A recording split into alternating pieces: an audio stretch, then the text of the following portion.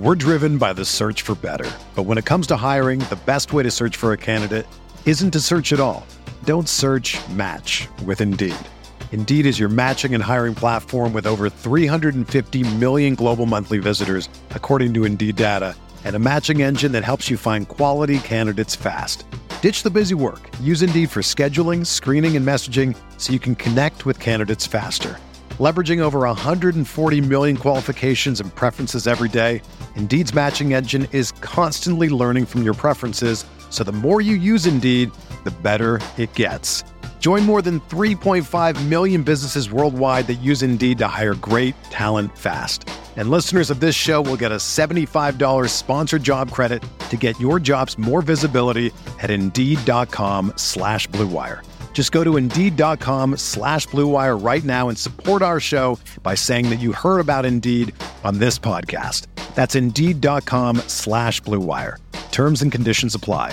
Need to hire? You need Indeed. What's up, y'all? It's Drewski, and I've teamed up with Mountain Dew to produce a hilarious new basketball podcast called The Dew Zone with Drewski. Learn the backstories of your favorite ballers and celebrities like Jamal Murray. Did you have like a favorite team? Was it the Raptors at the time or no?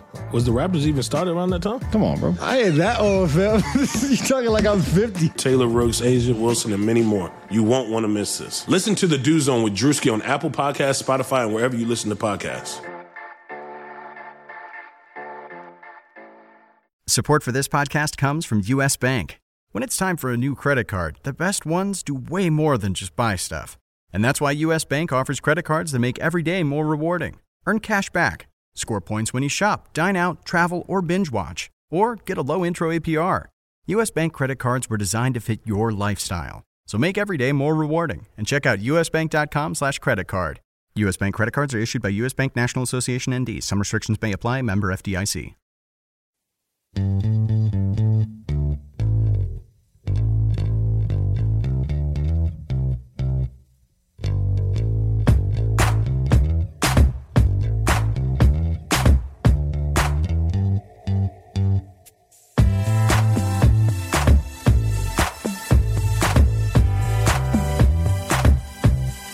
Welcome to the RotoWire Fantasy Basketball Podcast, brought to you by DraftKings.com, the leader in daily fantasy sports.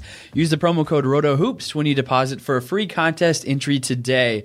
Of course, it is Wednesday, November 18th, 2015. I'm DJ Trainer, joined as always on Wednesdays by Josh Hayes. You can find Josh on Twitter at JoshHayesFS. You can find myself at TrainerDJ. And yeah, go for it, Josh. I was going to say, you can also find DJ in Wisconsin in the home offense, holding it down for the RotoWire family. Yeah, you can find me in the RotoWire office. Don't come find me because the security will be on lock. But just know that I'm there taking care of the NBA basketball world. This podcast can be found on iTunes and Stitcher, as I'm sure you're already aware of. Feel free to leave a nice review on those venues. You can also find it on rotowire.com. There's a nice podcast section up in the upper right-hand corner. Josh, let's just start it like we should start it. Yeah. Kevin McHale out in Houston. Now we're starting to get at the point of the season. We're an eighth of the way through. We're looking at some teams that have surprised us in bad ways and good ways. And the Houston Rockets were on the top of everyone's list in the bad surprise. And so are you taken off guard that it meant McHale was going to be fired so soon, though? Yes, I think it's a little hasty. I'm trying to figure out what Daryl Morey's doing here.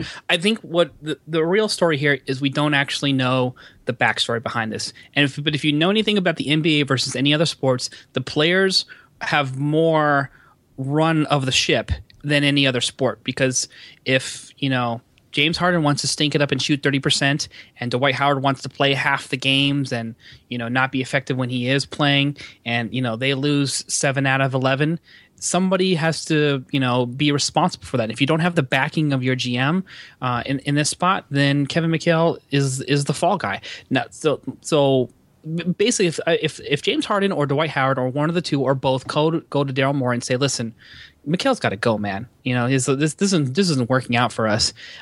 What choice do they have? They're in long-term deals. They're not going anywhere. I don't think anybody actually wants to take Dwight Howard's contract besides a team that's, a non-playoff team in the bottom 10 would just want to gamble for, the pure upside of having a quote-unquote star player, even though I think he is a star anymore on their team. So, who's running the team? It's not Kevin McHale. It hasn't been Kevin McHale. It's just, Kevin McHale as long as his stars play well. And that's pretty much the case for almost every coach with like very few exceptions. Like Pop's an exception. Phil Jackson, when he was coaching, was an exception. I think Brad Stevens is probably an exception because he does whatever the heck he wants with his minutes. He might give you 22, and the next game he might give you 2. So, that's basically sort of the world we're in the NBA. So I have a feeling that his superstars were not happy with the way they were being spoken to, or some of the rotations, or some of the decisions that were made. And because I have to believe that Daryl Morey, I want to believe anyway that he's a little more even-handed than the first 11 games of the season, saying we've got to jump ship. Something else behind the scenes had to have happened to force this. Right, and so you're seeing the play on the court has been uninspiring, not just bad. It's one thing to be bad if the team chemistry isn't there, you're shooting poorly, but the effort just wasn't there for the Rockets, and so that obviously points to coaching issues. Daryl Morey, of course, is just going to take care of it right away. Excuse me. And not worry about it for the rest of the season. And so you don't really have time to catch your breath in the Western Conference. He wasn't going to let it linger, and he just, he got rid of McHale. And so it took a lot of us by surprise. But, I just don't know. If you look at DeMarcus Cousins and if George Karl was out the door tomorrow, nobody would be that surprised.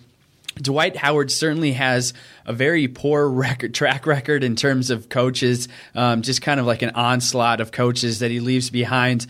I don't know. I just didn't really think that they were clamoring for McHale to go out the door. Obviously, that must have been the behind the scenes issues, but it certainly took me by surprise. But Josh, let's focus on the fantasy value of the Houston Rockets on the whole. Obviously, James Harden was likely taken in the first 5 picks of every single draft out there. Ty Lawson has been a dud thus far. Dwight Howard can't seem to stay on the court. Trevor Ariza has pretty much been the Trevor Ariza that he's always been. But do you see an uptick in production for these guys? Do you see maybe someone off the bench who's now going to get more minutes? What do you see playing out in the fantasy world here? I see James Harden as a buy low. I know that he's not going to shoot like this bad all season long. And this is part of the problem, too. James Harden takes 25 freaking shots a game or whatever the rate is. Okay, he bricks it up like it's a storm, and all of a sudden this is Kevin McHale's fault. This is why I have to believe there's something else going behind, because this is their production is directly tied to whether or not James Harden is playing well. When you have James Harden and he's a guy who doesn't, he distributes the ball, but not enough for anybody else to really be involved at like a 20-point per game level like Klay Thompson is in Golden State, or any other, players for that matter on that roster. And, Ty Lawson isn't being used in the traditional sense because James Harden is such a ball hog, which is what we saw with Rajon Rondo in Dallas and Monte Ellis and Dirk not letting Rajon run the offense, or not letting Kevin McHale, not letting Ty Lawson, set up his teammates, which I think would be a better thing, because Ty Lawson wants to be at a 10 assist guy per game. He can get James Harden better shots than James Harden can get in ISO. That's just a plain fact. But they're not. That hasn't been happening. So I guess sort of that is, on Kevin McHale as well. But yeah, I'm still buying low on James Harden. You know that he's a monster. He's still, to me, a top 5, top 6, 7 player at the most, and he's not ranked that way and not performed that way. So if you can find a way to jump on that bandwagon, I'm on there. Not very excited about Ty Lawson. Won't be surprised if they actually start Patrick Beverley over him, because they're sort of searching for answers right now, and a lot of coaches like to unplug pieces in and out of the lineup. Never want to touch Dwight Howard because of the injury and the way he's just been playing like he doesn't really care if he is on the court from game to game. I'll take this day off, and then she's treating it like they've already made the playoffs and they've locked up a home court seat or something like that. So very lackadaisical. I never really thought that he was a hard worker in the first place. I think he was just all riding on talent and his athleticism, and so that's sort of catching up to him. And So there you have it. I think the only X factor you could probably talk about is whether or not Terrence Jones plays himself into relevancy, and that if you know Terrence Jones from the last few seasons, Terrence Jones will blow up for 23-7 and then have 3-7 the next game. Sure. So I really don't think you can really do too much with this roster fantasy wise other than try to acquire James Harden if you could make a deal work. Terrence Jones was spotted today, that being Wednesday, of course, with bandages on his left hand, and they canceled morning shoot-around because of the firing, and so maybe that injury is flying under the radar, something to keep your eyes on. The most interesting thing is that the Houston Rockets play today, so they play the Blazers today. J.B. Bickerstaff will take over as the interim coach for the Rockets. If, as Josh suggests, that maybe he would consider moving Patrick Beverley into the starting lineup and Ty Lawson to the bench, well, that could happen, but it won't happen for a little while now because Beverley was able to shed his walking boot on Monday, but there remains no timetable for his return to the court. So that certainly remains an option in the future, but as for now, it's going to be lots of Lawson and Ty Harden. Lots of Lawson and Harden in the backcourt for Houston. Josh, let's go ahead and talk about yesterday's games being Tuesday, and we'll just go in chronological order here. If you're at home listening to us, feel free to follow along. We'll start with the Bucks and the Wizards. Nothing to see here for the Milwaukee Bucks. Josh, you've talked about it. There's not a lot of players that really get you going here. And the box score from last night certainly suggests more of the same. They lose 115-86. This one was never really a contest since Washington outscored Milwaukee 37-17 in the second quarter. Leading scorer for the Milwaukee Bucks was Chris Middleton with only 14 points. Guys like Giannis struggled with 9, 5, and 7, which is an okay stat line, but for Giannis, you're expecting a little bit more. Greg Monroe, only 4 points, 5 rebounds, and 4 assists, arguably his worst performance of the season. We're seeing Jared Bayless and Michael Carter-Williams start together. Do you see that lasting for much longer when Jabari Parker comes back? I don't, because they're heavily invested Jabari Parker as the number 2 overall pick, but they've got to get him right and they've got to get him healthy. So it seems like they may have rushed things just a little bit, or for whatever reason he's had a setback. So like him for the short term, he's probably the best pure scorer on the team. Jared Bayless, I believe, as a deep shooter, and he's basically a 2 in a point guard's body. So it makes sense that Michael Carter-Williams is on the court with him because Carter-Williams can guard 2s and Jared Bayless can guard 1s on D. But yeah, just a collective toilet flush in this game, especially for Giannis owners and Greg Monroe owners. Somebody also needs to explain to me why Jason Kidd is playing Johnny O'Bryant 24 minutes when he puts up a 0 for 1 with 5 rebounds and 2 turnovers. Tell me how that somehow is better than John Henson playing 16 minutes, going 3 for 3 with 6 rebounds and a blocked shot. He's the best shot blocker. He's probably the best rebounder on the team. In every sense of the matter, John Henson is a player that should be starting or getting at least more minutes over Johnny O'Bryant, so I don't understand it. He's sort of like in Brad Stevens territory with it's just like not understanding these rotations and what Jason Kidd or Brad Stevens are doing with a lot of these guys in their minutes. And let me step in here. And the Bucks are a team that kind of struggles with offense. We were hoping that Chris Middleton would mature into that role where he's just the guy you go to, and he is there. When there's 1 second left on the clock, you go to Chris Middleton. We've seen that many times in the past, but he's not putting up just the raw points like we thought maybe he could or he should. Greg Monroe has done a little bit of that. But Johnny O'Bryant does have a nice stroke, like from the elbow. He does have a nice mid-range jumper, and that's something that Henson doesn't really give you. And so if you throw Henson out there, you've got a bunch of maybe defensive-minded guys like Carter-Williams and Giannis. And so maybe there's just too much defense going on. You need to throw in some offense. What do you think about that, Josh? I mean, obviously it's not ideal. They're 5-6, and they should be better than they are. But they just have a lot of defensive-minded players on their team who can't necessarily create their own shot. Well, it's not working for these defensive-minded players in this rotation right now. I mean, you got the Washington Wizards, who pretty much are a team that average under 100 points per game, for the majority of the season last season, and they put up 115 on you. So whatever defensive set that you had there, it didn't work. And Greg Monroe is a guy, to me, I've never thought as a great defensive player who needs more, who will win by giving you more offense than he does by getting beat on defense. That's the way I've always saw him. And so I always thought that, you can create offense by playing good defense too. And John Henson is your best defender, so put him on the floor. I've been screaming about this ever since he came out of college. And so, yeah, sure, Johnny O'Brien's on the floor, but you really honestly think that Johnny O'Brien's going to get like a good amount of shots or shots that matter if, Greg Monroe, Chris Middleton, Antetokounmpo, and Bayless are on the floor together? Probably not. If you want him to get some offense, play him in the Kyle O'Quinn role or whatever. Give him 16 to 18 minutes off the bench and then call some plays for him and run some touches. He was 0 for 1. He's a non-factor, and he's not a better rebounder. So I'm still struggling to figure out what you want out of Johnny O'Brien with these kind of minutes, And the other thing that you have too, Greg Monroe and Antetokounmpo, fine, you want to do that, against Washington, who's, you've got Gortat and Humphrey, who are like a nice sized big line, but not the biggest front line in the world. But if you're going to do that, you better expect to play at a pretty good pace. And apparently they didn't play at a good enough pace if they only scored 85 points in the shot, And so they bombed away pretty decently, 10 of 21 from 3. But I just really am not happy with this rotation overall. I don't think it's optimal. I think you can do different things, and it's, to me, it starts with John Henson getting more minutes, so you can sort of define the roles that are in this offense, because Greg Monroe at center is it's not a good idea. You got to stop. Right now, this team is better off figuring out how you can play Greg Monroe at the 5, and then it might actually, this might sound a little bit weird, but like, you mean Chris at the 4, Josh? Yeah, I'm sorry, at the 4, John Henson at the 5, and then figure out what you're going to do with like Chris Middleton. Maybe move him over the 2, and Antetokounmpo at the 3, or have Chris Middleton come off the bench and be a scorer who's paired with Jared Bayless if you're going to start Jabari Parker, which I think they're just going to be forced to do because of his draft status.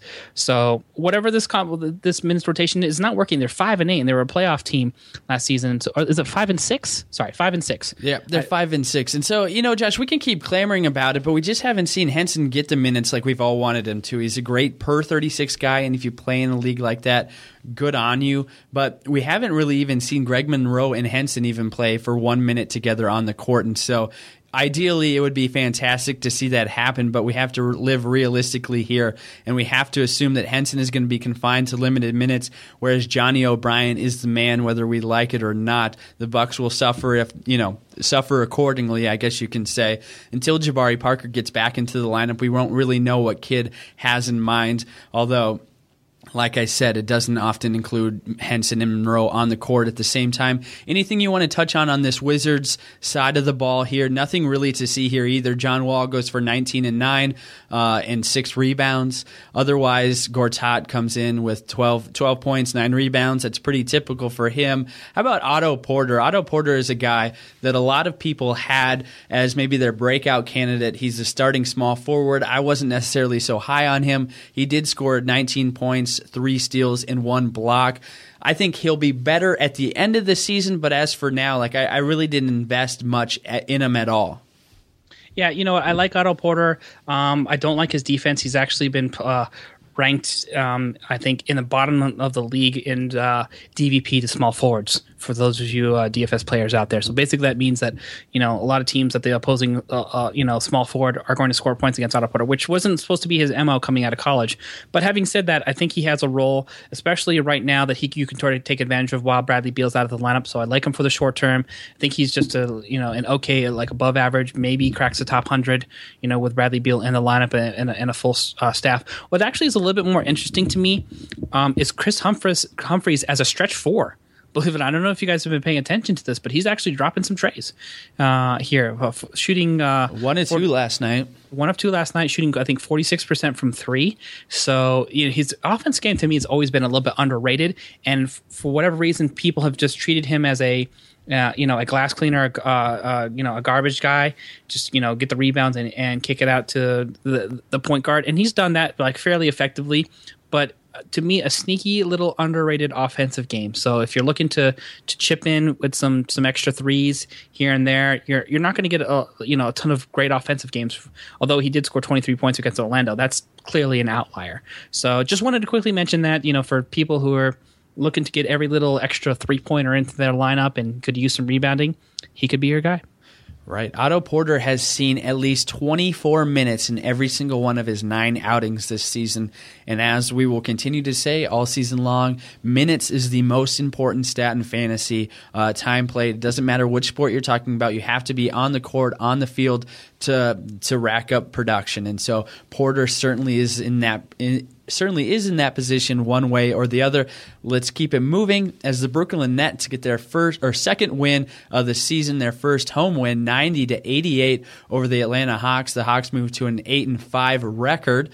In terms of fantasy, we had, of course, Jeff Teague is out, and so we had Tiago Splitter move into the starting lineup. Dennis Schroeder also move into the starting lineup. And I was expecting more out of Schroeder. I know he was a massive DFS play last night, given his play and his ability to produce in the pass. He comes away with 8 points and 10 assists, 3 turnovers, no steals, no blocks, just 1 3-pointer. Little disappointing from him. Does that suggest maybe he's not all that cracked up? All that he's cracked up to be, where he could be a starter or start alongside Teague or get traded and start, or are we putting too much into this one performance against a lowly Nets team? No, I still like Schroeder a lot. I think actually they should trade Jeff Teague personally, and I know that sounds like blasphemy to some people because Jeff Teague has been so good and they were the number 1 seed in the East last year. So all fair and fine, but there's a way to upgrade this team, in terms of like a legitimate 6-man, which they don't have for once. I mean, Dennis Schroeder is the 6-man, and that's great. But I think you can take Teague and do something to upgrade your offense. Maybe you would be better off with Kyle Korver bombing away on the off the bench and get a better quality 2 or 3 that can guard, like a 2-way player. So there's a trade available out there. People would be clamoring to get Jeff Teague and would probably pay a pretty penny in order to do so. So I don't think it's actually going to happen. But the bottom line is I think Schroeder is great. I would play him again in DFS today if Teague sits out again. So, disappointing performance, but I'm high on him overall. All right, fair enough. Tiago Splitter moved into the starting lineup, of course, too. He only played 12 minutes, so he basically stayed in that same bench role. I really don't see anything coming out of Splitter this season at all. Looking at this net squad, everyone loves to clown on them. We love to make fun of them, but they're really putting out a lot of guys out there with viable production. We're looking at Thad Young, 16 points, 11 rebounds, 5 steals in 33 minutes. Joe Johnson, 13 points, 7 rebounds, 9 assists. That's right, I said 9 assists. Brook Lopez, when healthy, he is a very good center. He's somebody, like you said, with Chris Humphries, that gets overlooked continually, maybe because of injury issues, more so with Lopez than Humphries. But 24 points, 10 rebounds, an assist, a steal, 3 blocks. I mean, that's upper echelon center production right there. Yeah, it is. And the only thing you want to see is him continue to do the things that he's never been known for, which sounds weird, but he's actually got a number of double-doubles this season and is blocking shots at a great clip. So I don't know who took the old Brook Lopez and exchanged him for the RoboCop cyborg version of this Brook Lopez, but this is everything that people hoped that he would get when he was, averaging 6 rebounds per game with 30-plus minutes in seasons past. So he's the reason why Brooklyn has basically done anything in this lineup. And the record isn't great; they're 2-9. But him and Thad Young have been the 2 guys who have been consistent in holding it down overall. I still like Jarrett Jack. I think Jarrett Jack, to me, is in the mix to be the best player on this team, maybe aside from Brook Lopez. And he's sort of gotten off to like a just quiet start overall. And so if you need some point guard help, I think right now you can get Jarrett Jack at an affordable value before he starts putting up the 20-plus points per game with, the 6, 7, 8 assists and, the chip and steals that he's capable of. So I want to get your take quick here on Rondae Hollis-Jefferson, the first-round draft pick from the Blazers that got traded over to Brooklyn. Your thoughts on this guy, initial take through, what 11 games in the season? I've got no take on him. He's not that good so far. If you're looking for a specialist, of course, he's averaging he's got some nice counting stats. So while he's not even averaging 4 points, he has 5.5 rebounds, 1.5 assists, 1.2 steals, and half a block. So obviously that's nice. It's not something he's never scored more than 10 points so far in any of his 11 games this season. He's played up to 32 minutes a game, and we're just not seeing him even really attempt that many shots. He hasn't attempted more than 7 shots in a game. So I'm not sure whether it's confidence or whether it's playing alongside guys like Joe Johnson who love to jack up the ball. I don't know. Like, if I'm in a deeper league, I would love to take him because of those steals, those blocks, and those nice marks for rebounds and assists. But he's just 1 in a million to me. He's a guy that starts, but I'm not really going to utilize. Classic case of just because he starts doesn't mean that he necessarily is viable in standard 12, 14 team leagues. So he's like Aaliyah, basically. He's 1 in a million. Is that what you're trying to say? That was what I was alluding to. Yes, that's what I thought. I was looking for the R&B angle that we were coming in here, and then boom. I can't really help you out much with that, though. I'm sorry. Well, you just did. What are you talking about? All right. I do want to talk about Jarrett Jack. Like you said, he's somebody that I do have a lot of shares in. Me too. Almost 15 points, almost 4.5 rebounds, 7.5 assists, 0.7 steals. He's 32 years old, but that's all right.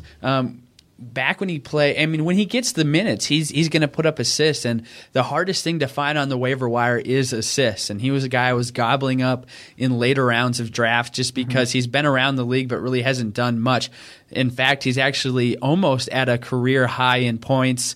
He currently is at a career high in assists. He's never done more than 6.3 in a season before. So minutes, like I said, is the most important stat in fantasy. Right now he's averaging a flat 33 minutes per game. Do I think that's going to hold up all season long? No, but I'll be right there to take all the production I can get from him as an aging point guard that has basically the keys to the car in Brooklyn.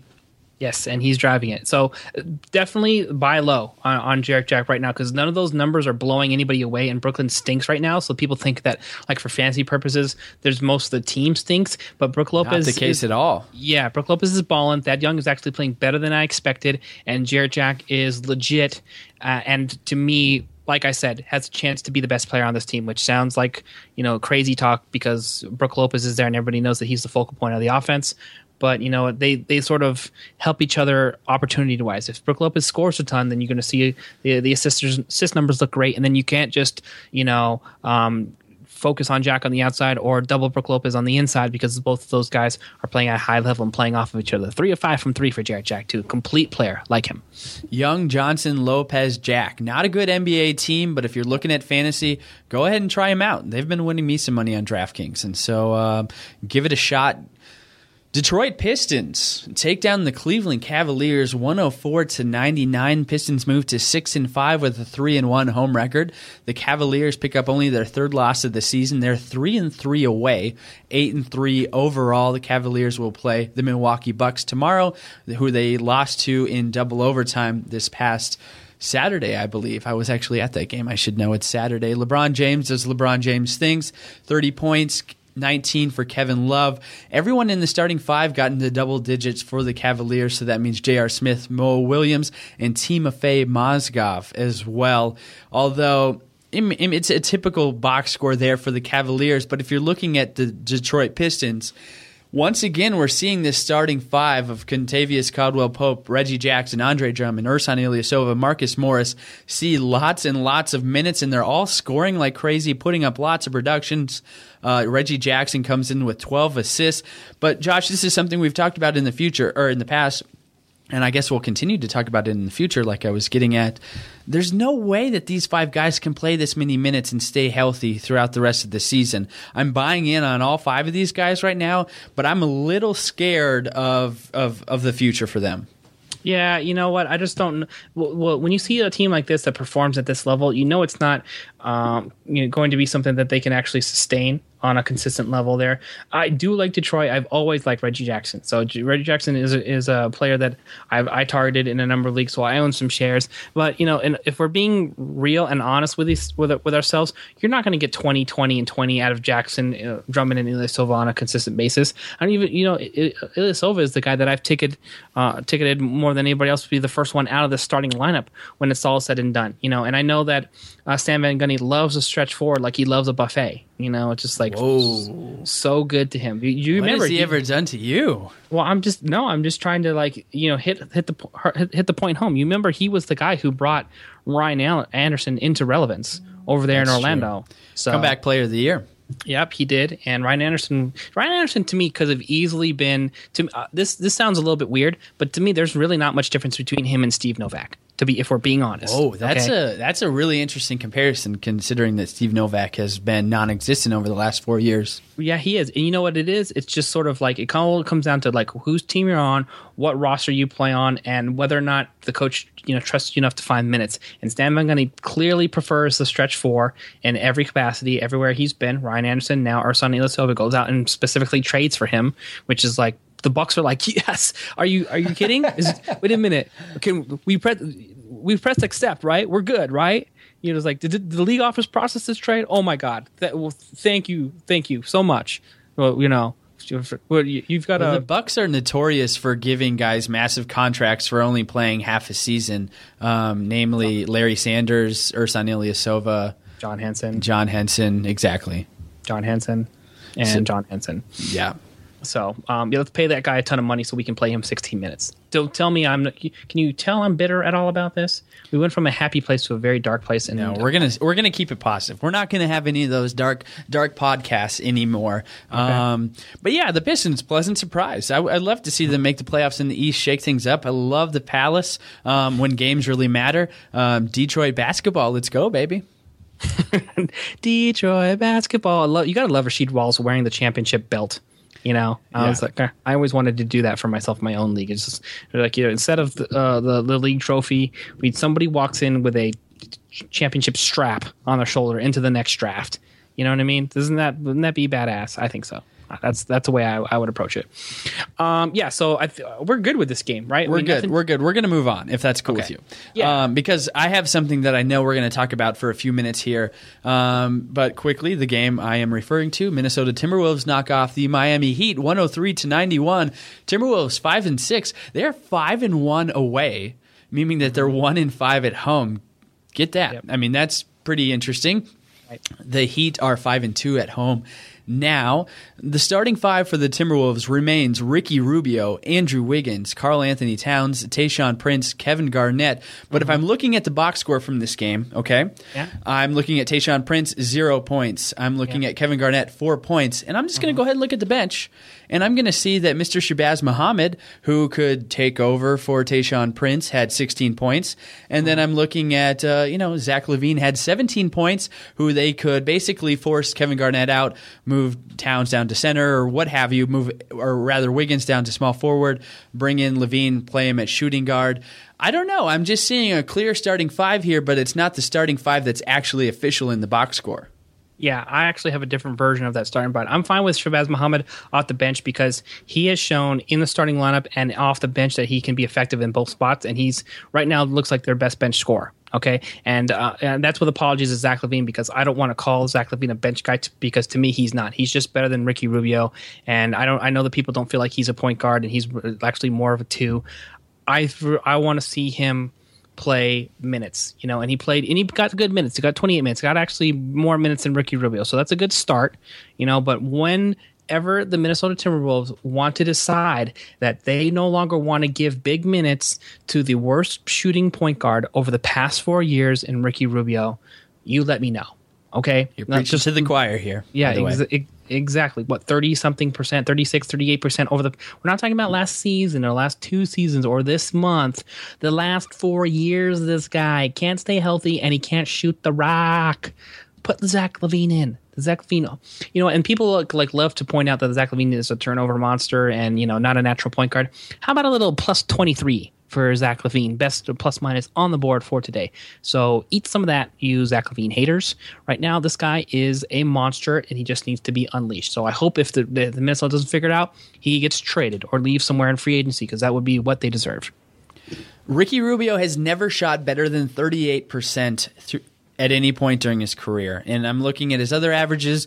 We're hovering right around 35, 36%. And so when you're talking about on defense, if you're running the pick and roll, of course you're going to have the point guard stay under that pick and roll because if Rubio is alone beyond the three-point line, it doesn't matter. And so that way the pick and roll just isn't as effective. However, they're still finding ways to make it work. There's lots of Ricky Rubio apologists out there who will find every bit of evidence that says that he is one of not only should start, but that he's still one of the better point guards in the league. Me and Josh certainly aren't buying it. We are way on top of the Zach LaVine bandwagon. Although, Nemanja Bjelica, Adrian Payne, Gorgui Dieng, Kevin Martin, these are all guys that have started in the past and they may start again. And so this is still going to be somewhat fluid. The only guy that's really locked in, of course, we have Towns, Wiggins, is Garnett. It's like, come on, let's just bring him off the bench, or can we just make him an interim coach already? It sounds like he's going to be a part-time owner eventually. Can we just get that process moving? So, Gorgui Dieng has really kind of tapered off. He's plateaued since a solid season last year in relief off the bench.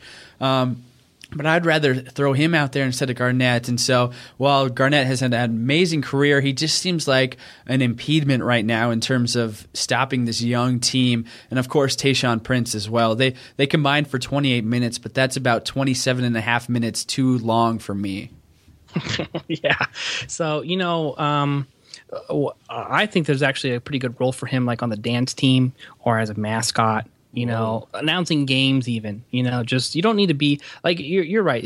I'm being a little bit harsh and about Kevin Garnett, but in all honesty, like just coach already. I'm okay. We would all love you as a coach. Like we will support you. You'd be fun to watch. I'll put him right over Jason Kidd right away. I'd love to see him as a coach.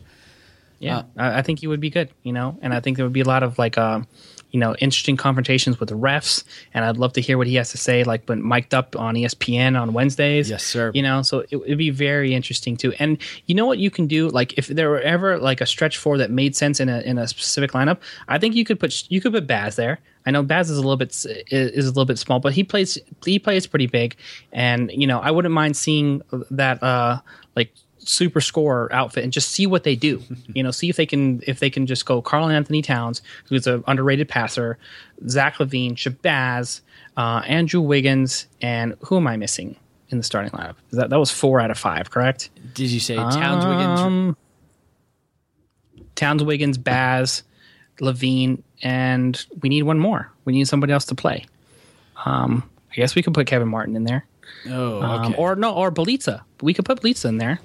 Yeah, he's been really solid. Bjelica actually would. I would rather see Bjelica in the starting lineup at 6'10" over Tayshaun Prince and Kevin Garnett. So let's roll out a different starting five and see if you can make some noise. Or what the Minnesota Timberwolves can actually do is just never go home. That's possible too. Like, listen, true. You got a home game. Like, hey, dude, no problem. We're actually just going to show up to your guys' place. We've been on the road for a while. It's working out. So we're going to do that. Are you guys cool with that? And then, then can keep winning because it's not happening at home. That's right. We'll keep our eye on that situation for now. See if things shape out the way we want them to. In the meantime, Hassan Whiteside, triple-double with blocks, baby. The best kind of triple-doubles there are. 22 points, 14 rebounds, 10 blocks. Only 4 rebounds. Not bad. Shot 10 of 14. I believe he was I could be wrong. I thought I saw somewhere that he was the only guy to get a triple-double with blocks and lose a game. Is that possible? I don't know. Don't take me for that. Anyways, anybody who invested in Hassan Whiteside is paying off so far. Not only is he doing his thing on the blocking end and the rebounding end, but he is putting up points, people. 22 points, led the team. How many shares did you take of Whiteside, Josh? Because I know I have 0, and I am so mad about it. Sad. I'm very disappointed right now, and I'm mad is what it is, because Hassan Whiteside is a baller of the highest degree. All right, the only real hole in his game right now is the free throw shooting. But aside from that, it's like this is what I did too. I actually got pretty concerned about what he was going to do in terms of game flow and how many touches he was actually legitimately going to get, because you saw what happened to him after he just started going, just ballerific through the middle of last season. And then he sort of just completely fell off, and he was getting like 20 minutes, 25 minutes. And I'm like, what is happening here? Why is this guy? And he actually had mentioned that he was sort of getting a little bit worn down as the season progressed, because he never played this. Right, never played this level of minutes. Sure. So, and we saw you would see him play 23 minutes and 12 minutes, 23 minutes, 27 minutes, 22 minutes in March. I'm just reading off different game logs there as well. And so I was just like, well, I don't know how much I can trust this guy. A lot of this production came when Bosh was out in the lineup. Dwayne Wade's a year older. So he has that going for him, but they signed Goran Dragic as well, who's going to need shots. So I just don't know if he's going to be the same quality of guy, and you had to basically pull him as a top 30 player in drafts. So I shied away, and now I regret it. Same here. He's averaging 15 points, 11, almost 12 rebounds, and 4.5 blocks, half a steal. Man. Best center in the East? Can we say that? I think that we can probably say that. I mean, it's not Timofey. It's not going to be. I mean, I guess Brook Lopez. I would take Whiteside over Brook Lopez. Al Horford would be somebody that you would have to throw into the mix there. Sure, why not? I mean, it's not surprising. The big question, and like you said, and we'll move on real quick, it's not that he would produce. We knew he would produce. It was just the minutes, and as whether he would clean up his act and be able to stay on the team for the whole season. Both of those things are happening, and it's basically best case scenario. And so when we were doing profit loss, whatever you want to say, analysis on the Whiteside, this is as good as we ever could have possibly imagined, and that's why we had no shares. Kudos to you who stuck with it and took the risky play. It is obviously paying off for you. Looking ahead here, we have the New York Knicks 6-6, baby. 102. Porzinger. We're still, nickname is still in progress. I know the media hit him with some nicknames and he didn't like them all, and he suggested his own nicknames, which you cannot do. You cannot create your own nickname. So we're just going to kind of wait on it. We'll figure it out eventually. Anyways, the Knicks 102, the Hornets 94. Porzinger, or I should say Kristaps Porzingis, the rookie from New York, who does not have a nickname quite yet. 29 points, 11 rebounds, a block, only 2 fouls. That's what I like a lot. He's not getting into foul trouble. Plus 20 on the plus or minus scale, only second to Aaron Aflalo, who is 22, plus 22. Oh, man. Porzingis is another guy I didn't have any shares in, and like you know, I don't take any shares of rookies at all except in dynasty formats. And so this is another guy that he could win some leagues out there for people, because I'm assuming he went very late or at least in the middle rounds in most drafts. Yeah. The way I'm looking at this here is, if you own him, congrats. This is the best shooting pro. This is the best game of his career. I mean, it's very young, but double nice. But the guy has been not shooting a good percentage overall, and at least he's sort of calmed down on the 3-point shooting. Just 2 of 2. I've been calling for him to scale that back a little bit, because when you're shooting, what was he shooting, like 26? It is shooting 26% from 3 on the season. We know you're a deep shooter. We know you like that shot too, but you're also shooting 40% from the field. So your overall quality of shots needs to improve.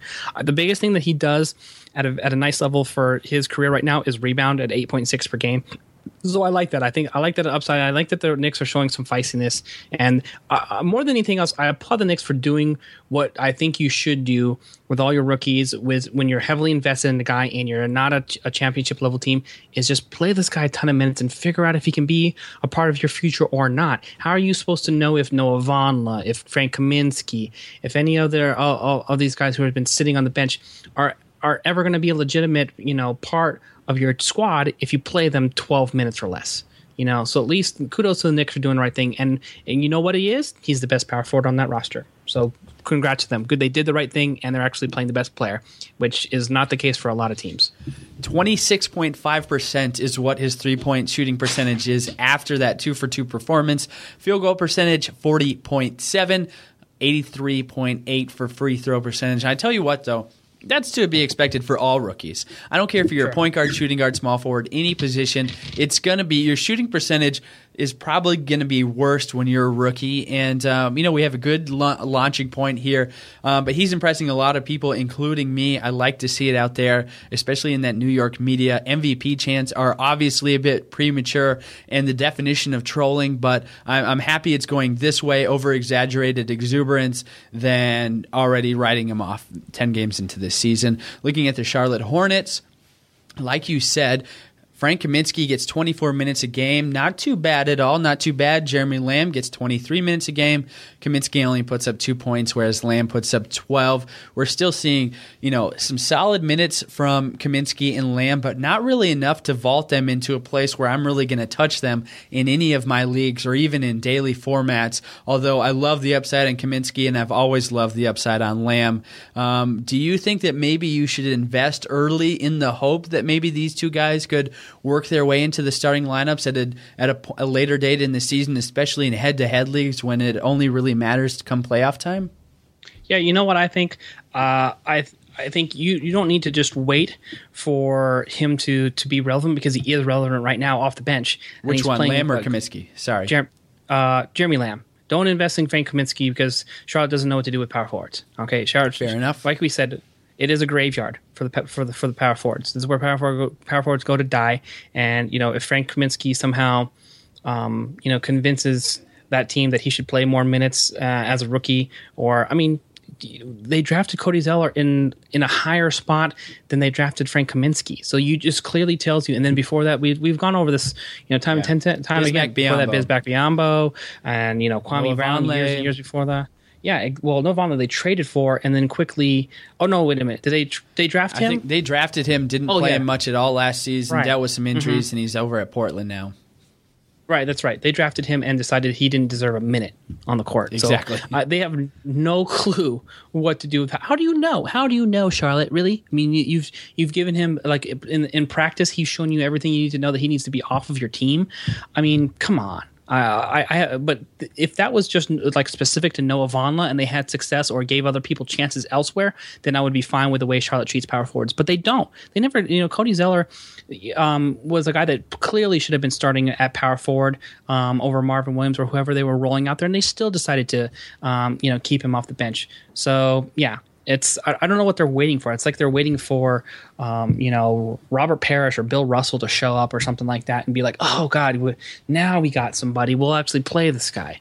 Frank Kaminsky, Dynasty League only. Jeremy Lamb could work himself into the rotation either, by forcing his way with great play or just due to injury because he's been an absolute monster off the bench. So I don't think you need to do anything else but invest in Jeremy Lamb right now. All right, there it is. There's the dropping of the hammer from Josh. Now we've got 2 games left from last night's schedule, but before we do that, we've been talking about DraftKings, and of course, you too can be a part of the action all season long at DraftKings.com, the official daily fantasy basketball partner of RotoWire. With daily fantasy, of course, you don't need to spend months micromanaging a roster, play whenever you want, pick a new team every time you play, challenge your friends in a custom league to prove you're the superior GM, or you can even square off against basketball fans from around the country for big prizes. All you got to do is go to DraftKings.com now and enter promo code ROTOWIRE to play for free. DraftKings, the official partner of RotoWire. That's promo code RotoHoops or RotoWire at DraftKings.com. Looking back at the game action, we have the Denver Nuggets knock off just kind of the sad New Orleans Pelicans, 115-98. The biggest story of this game is that Anthony Davis gives a block, gets hit in the shoulder, kind of shakes it off, but can't come back onto the court. He only plays 6 minutes. He's questionable to play in his next game, and I apologize for not knowing his next game. I will look it up while Josh talks about the implications of this New Orleans Pelicans team that really just cannot get right. There's too many injuries, and right now they're at a position where I don't think they're going to make the playoffs. They're just in too big of a hole in the Western Conference. Yeah, I just don't know if it's never too early in the season to really write them off. In the spot here, we're only 11, 12 games in, but yeah, certainly not what we envisioned from a win perspective or a fantasy perspective overall. Now, let me ask you this: if you own any of the shares of the major players on this team, what do you do? What do you do? Because you don't have a lot of trade value right now, and you're not happy with the production level, so. You might just be stuck here. What are your thoughts? Right, so that game is Wednesday, of course, for Anthony Davis. He is questionable for that. By the time most people are listening, I'm assuming you already know the outcome, whether or not he's going to play. And let me tell you, Josh, I do have an investment in Tyreke Evans. He's one of those guys. I say it often: Tyreke Evans, Gordon Hayward, Rudy Gay. Those are my top 3 that I always try to target. They're always undervalued, but they help out across the box score. And so I'm only doing that for head-to-head leagues, though, and so you have to make the distinction. So in Roto leagues, you're getting crushed by that right now, by having these guys in your lineup and they're not producing, especially if you don't have an 82-game limit on the rotisserie. For head-to-head, I'm saying grab Tyreke Evans. That guy is going to get back on the court. He's going to put up massive numbers like he always does. He's good on assists, steals, rebounds, points, of course, three-pointers, whatever you need. he's going to be there for you. So I would not only do I have Tyreek Evans, I'm stashing him away. I'm actively trying to get him because, as the season goes along, people forget about him. And then as the season keeps on going and he's not back, people just assume that, they just forget. Tony Roten is another one of those guys that if I can grab him in head-to-head leagues, he will win me some leagues at the end of the season if they're playing, of course. But those are two cases in particular where it makes sense just to hold on to them. Just wait it out. Just keep waiting. So you're basically talking about like Wilson Phillips is what you're saying, because they got to hold on for one more day. This is what we're. Yes. If I knew how to sing, I would sing that song for you. But good call on the Wilson Phillips, yeah. Yeah, so if you own Anthony Davis right now, you have to change your team name to Wilson Phillips. Yeah. There you go. Hold on for one more day. There you go. Fine duet. Want to quickly let's have a little fun here for 2 seconds. Sure. Okay. Give me your best fancy team name. Quirky, not some, DJ swell team like the default Yahoo. What do you got for me? Bring it. King, Joffrey, Laverne, and Shirley. Oh, that is like so that? good. That is so good. You know what? I had a really good one, and I had to get rid of it because I grabbed Mo Harkless on the speculation that he was going to pick up some serious minutes and just slide Amino over to the 4, so he was going to get, maybe be a 30-minute guy at small forward, and it didn't happen, but I was all set with how could you be Mo Harkless? Oh, I love that. That's really good. I know, and I was so disappointed when I had to drop him, so now I own Noah Vaughn, trying to see if that's going to figure out, but yeah, I was all in on that. Yeah, Joffrey, Laverne, and Shirley. Yeah, so good. He's just coming at it from different generations, different pop culture references. I like that one. Although in my longest running league, I think I recently changed my name a few years back to Silence of the Lamb, back when Jeremy Lamb was in OKC, of course. And so don't like Silence of the Lambs at all, but I do love Jeremy Lamb, and so I'm always going to keep tabs on him and forever cry my eyes out that my favorite team let him go. Let's jump into the Nuggets here.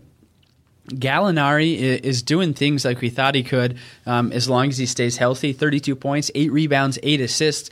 Great production. I've used him a lot in DraftKings competitions. Kenneth Reed is kind of up or down. 11 points, 7 rebounds, 1 block. That's not surprising for me in 26 minutes of action. Let's talk about Mr. Emmanuel Mudiay. He has started to take care of the ball better. He only had 2 turnovers last night against the Pelicans. 12 points, 8 assists, a steal, 2 blocks. This guy's just going to keep getting better. He might end up Rookie of the Year. I know he's challenging Big Cat over there in Minnesota, but he's doing great things there in Denver.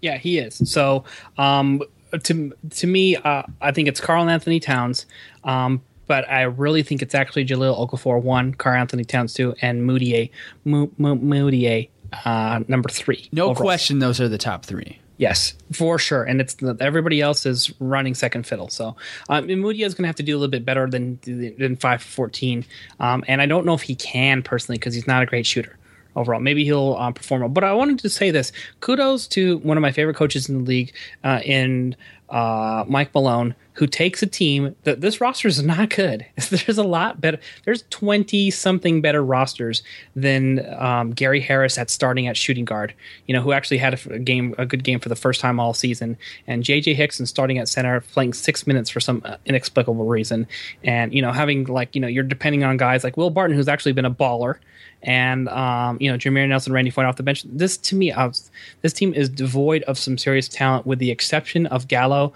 Mudiay, and to a lesser extent Kenneth Reed, and they have a winning record right now. Don't know if they'll continue. Don't expect it to last, but I have a lot of respect for Mike Malone and what he did in Sacramento, getting the best out of Cousins and getting him to stop messing around and be a leader, and which quickly dissipated as soon as they fired him for stupid reasons. So all I can say is thank goodness that the Kings ended up winning these last couple games, because with one more loss, I'm quite sure that George Karl would have got fired. It was that bad, and and we have one of the most hasty owners in sports, and Vivek Ranadive. So there you have that. You go ahead and get rid of a good coach, and Mike Malone lands in a good spot, and he's doing the most with the least in my mind never. So hats off to him. Lots of young talent, a team we don't often talk about in terms of where they're at, but one of those young, sexy teams. Throw them in there maybe with the Timberwolves in terms of having a bright future over the next few years. And obviously with the 6-5 record in the West, maybe exceeding expectations. It's hard to do with a rookie point guard. Final game of the night, the Golden State Warriors hold on for their 12th straight win of the season, 115-110 over the Toronto Raptors. The Raptors are 7-5 after starting the season 5-0. They're 4-4 away. No surprises here that the Warriors hang on. Typical stat line from the Warriors crew, so let's just focus on Toronto, unless you have any prevailing thoughts. Kyle Lowry, 28 points. DeMar DeRozan, 28 points. DeMarre Carroll, 17 points. And then Jonas Valanciunas comes in with almost a double-double, not quite. So pretty typical stuff there as well. Do you think Louis Scola can stay in the starting five for the entire season, or do you see Patrick Patterson or James Johnson edging him out at some point? Well, the problem is that, okay, James Johnson, I'm going to say no, because he's big enough to play the 4, but he's a very good defender for a 3, but I think he has trouble against bigger 4s. So, and he's, for the style of game that he plays, he's just much more suited to guard 3s and use his athleticism rather than try to body up guys. However, you're overlooking his amount of tattoos, and you didn't really mention that and how good of an NBA player that translates into him being. That is true. And I also tended to overlook his waistline, which is sort of pushing him more into power forward territory too. All right. You're throwing punches today, my friend. Hopefully nobody listens to this podcast of importance, but we'll see. Yeah. Well, if they do, you can find Josh on Twitter at Josh Hayes FS. Reply to him directly because I have nothing to do or no control over what he says. Thank you very much. There you go. Yeah, bring all the heat my way. That's totally fine. I'll send all your comments, complaints, your fire. I'd love to hear it. I'm up for a joust. People want to joust with me with Zach LaVine. You know what I mean? Let's do it, bro. All right, let's go. You know what? I took like 1.5 karate classes like in 5th grade. Yes, sir. So I'm well prepared. Sorry to step away, but yeah. So basically, you think Scola is someone that is just kind of cemented into that power forward role. Can we just puke on the whole entire power forward position for Toronto? What about Anthony Bennett? Let's give him some run. Oh, wait a minute. Another fellow Canadian. Yes. No, seriously. No one. Okay, Patrick Patterson is just not a great defender. He's a guy who likes to shoot his stretch 3 in the corner too much. He can hit it. It's a fair shot for him, but he wants to shoot it like they deserve to give, like they should give him the ball every time in the corner. And what it does is it hurts the rebounding numbers because Jonas Valanciunas is a nice defender. Or I'm sorry, not a nice defender. He's not a good defender. He's a nice rebounder. He's not a great rebounder. He's not gonna lead the league. He's top 10 in rebounds. No, so they need to pair him with another guy who can rebound. And Scola's not great at that. Scola has like a 2-inch vertical, and James Johnson to me is not a 4. And Patrick Patterson is a guy who wants to shoot too much. So they don't have a good fit at power forward, is what I'm trying to say. And they need to actually go out and trade for somebody. They would actually be better off figuring out what they can get for J.J. Hickson in their lineup because he immediately would be the best power forward on that roster. All right, Josh, we did it. We made it through all the games. So, like we often do on these Wednesdays, I'm going to throw out just some quick hitters to you. Basically, it's all the breaking news that you can see on RotoWire. So if you're familiar with RotoWire, you will see that I'm directly reading, in some cases, some of these injury updates. And, of course, if you want access to these, you can have them. We have a free 10-day trial to RotoWire. Of course, RotoWire is a subscription-based website for the majority of the content on there. But if you'd like to check it out for yourself, go to rotowire.com/pod. That's POD. Check it out for yourself for 10 days. Josh, let's get it going. I'll just get a few sentences of reaction here from you as we close it up here on this Wednesday. Let's start it off with Drew Holiday will be held out of Wednesday's game against the Thunder. Yeah, this may be an uptick for DFS or for daily streaming for somebody like Ish Smith, but for the most part, I'm probably just going to avoid this matchup. It's going to be very tough for me to feel confident about anybody outside of Eric Gordon or Ryan Anderson in this matchup on the New Orleans side. All right, Derrick Rose, who is unlikely to play Wednesday, has a good chance of returning Friday, which means that Kirk Hinrich is expected to get the start Wednesday against Phoenix. That means that guys like Etuan Moore and Aaron Brooks will not be starting. uptick for Jimmy Butler, uptick for Pau Gasol. The rest of the guards you don't really want to mess around with, whether Aaron Brooks for streaming or for DFS, or Kirk Heinrich overall. But Jimmy Butler is going to be a lock stock play. I think he gets revenge on Derrick Rose for stealing his haircut in the preseason. Yes, sir. And, yeah. I was going to talk about that, but we might have to save the. There's a very similar haircuts, guys. Maybe call yourself before you leave the house next time. Or what you should do is just settle it like Game of Thrones style. You know what I mean? You joust, and whoever's last man standing gets to keep the haircut. King Joffrey, Laverne and Shirley. All right, so Kevin Durant has formally been ruled out of Wednesday's game against the Pelicans. No surprises there, but what are you looking at long-term for Mr. Durant? I would actually, if I was a team that was like struggling in my fantasy league, I would actually see what it's going to cost me to go buy low on Kevin Durant and see if he can solve some of your problems, because he's a superstar that can do everything in every category and vault you to the top if he comes back healthy the rest of the season. So those are the sort of spots I'm trying to gamble on guys like Harden and buy low on Durant for people who are down on that production, and see if I can just sneak one past some of these guys if I'm somewhere down in the bottom of the standings and I need to make a big splash to sort of get myself back in the race. Paul Pierce will start at small forward Thursday against the Warriors, which means, of course, Lance Stevenson, Josh Smith, Jamal Crawford, Wesley Johnson will not move into that starting role. So Paul Pierce, how long do you think that'll last? I don't know if you can hear that in the background, but that was like my toilet just flushing.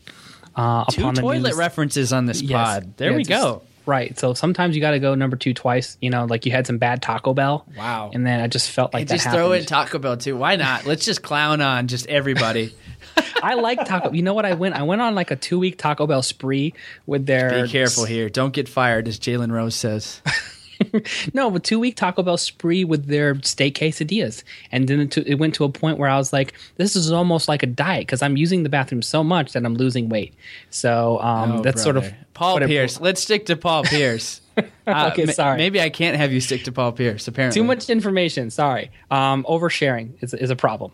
Paul Pierce, yeah. I wouldn't play him anywhere. DFS, season long, Paul Pierce only, friends and family leagues. Only thing I really care about is whether or not Jamal Crawford gets significant run in this matchup, and that way he would be a good streaming option or a good DFS option. Brandon Jennings, yeah, it's a new player. Have you heard of him? Brandon Jennings, who's coming back from that torn Achilles, participated in full court drills at Wednesday's practice. So I'm assuming that he'd come in off the bench behind, behind your boy out there, Reggie Jackson, correct? Yep. Or is there going to be a little competition? No competition when Reggie Jackson gets paid. What did he get? $100 million? A big time. He got big time cash. $80 million.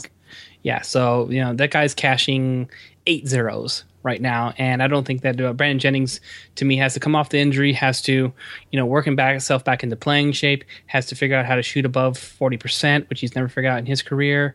So you know what they actually do? They do need some bench help in terms of scoring with Jody Meeks down. So he could fit very nicely into that role. I could see him, being somebody who would be productive at that level, and that's what they need him to do right now. And it would actually be better for his, short-term health this season, since he's not hitting the ground running. He has to sort of work himself back into playing shape. So I wouldn't mind actually seeing a little bit of two guard, because I'm not really a big KCP fan, and he's big enough to play some two. Reggie Jackson I'm referring to. So maybe that happens in the second half, but short term, I don't think you really need to be interested too much.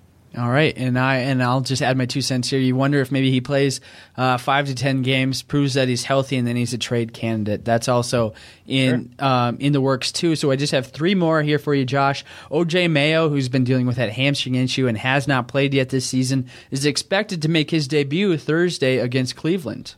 Yeah, Jason Kidd's never liked starting him, and he hasn't shown that he can be effective enough off the bench. So collective yawn. All right, fair enough.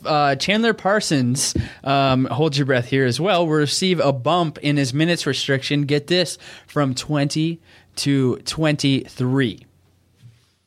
Well, wow. Like, why is that even worth reporting? You know what I mean? Go crazy like, here. I don't even understand it. Well, hold your horses, Rick Carlisle. Getting a little spicy here with the 23-minute upgrade on Chandler Parsons. You're just pissed off. Actually, what you're doing is you're getting what you deserved as you drafted Chandler Parsons, unless you got a super deal on him because you knew he wasn't healthy. You knew he basically had no offseason to do anything but rehab, and probably be a guy that maybe worth something in the second half. But this might be a red shirt for him with this injury if it continues to linger like this. Yeah, well, it looks like obviously the bump up is good, and you wonder in head-to-head leagues, guys like Wesley Matthews and Chandler Parsons could really work out well for you when it matters most at the end, like I've said a few times already in this podcast. All right, Josh, so our last bit of news here is that Charlie Villanueva left the Mavericks on Wednesday to attend the birth of his second child, so he will miss a game. Now, I understand that you have a second child on the way, too, and I'm wondering, are you just going to drop out of this pod and not really warn me and not fulfill your duties as a RotoWire employee? Or it seems like a mirrored situation here, and I just need to check in with you just to know where we stand here. Okay, well, here's the official update, all right? My second daughter is due on December 1st, which is a Tuesday, which would probably carry me into a no Wednesday show situation for you. So, right. But I have notified Derek Van Riper, our boss, director of media, RotoWire.com, who helps us process the checks that get us paid for this fine podcast and all our hard work. So he is on board. He understands. He said he'll get it covered, but you know what? Don't tempt me because I'll have like a laptop or something. I'll log on from the delivery room if I hear some craziness going down. You know what I'm saying? If I have to come back and defend, Zach LaVine's honor, or talk about why Paul Pierce should be owned nowhere, I might do it for 5 or 10 minutes. I might just crash you guys on Skype, and so be prepared for that. Just saying, okay. All right. Thank you so much for updating. We will keep everyone posted because I know, we need to create a player profile for you here on the RotoWire website and just get some day-to-day updates. I'm looking forward to it. By the way, I'm happy for you. But if you leave me without letting me know, then there'll be consequences to pay. All right. So that's going to do it for us here. Thanks so much for joining us. Of course, Nick Whalen and James Anderson will be on the Thursday podcast, and Ken Kreitz will not be available Friday, which means I will be stepping in once again.